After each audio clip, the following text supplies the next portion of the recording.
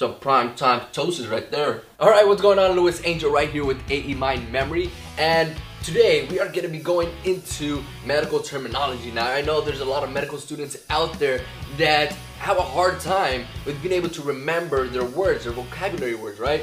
So I'm going to be helping you out. If you're a medical student and you're struggling in school, or you just want to be able to learn your words much more quickly, I'm going to help you out. So let's get right into it. Alright, so real quick, what I do as a memory coach is that I go out to high schools and I teach students how to take the memory techniques that I've learned by competing in memory competitions, take the memory techniques and apply them to school so they can learn information much more quickly. Alright, so the first suffix, the first medical term that we're going to be memorizing today is ptosis. So you see it on the screen right here. What does it mean? It means downward displacement or falling down. I'm pretty sure you've seen that hot dog eating champion, Takeru Kobayashi, right? He has, the reason why he's able to eat so much is his stomach's actually lower in his abdominal area. That's why he still has a six-pack and he's still able to chow down all that food. His stomach is below where it would normally be placed at, right? So how do I remember that word? Ptosis. Ptosis.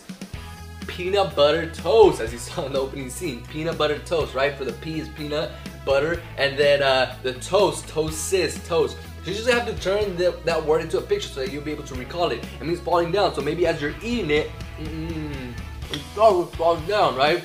So it's falling down. It's a downward displacement. So good.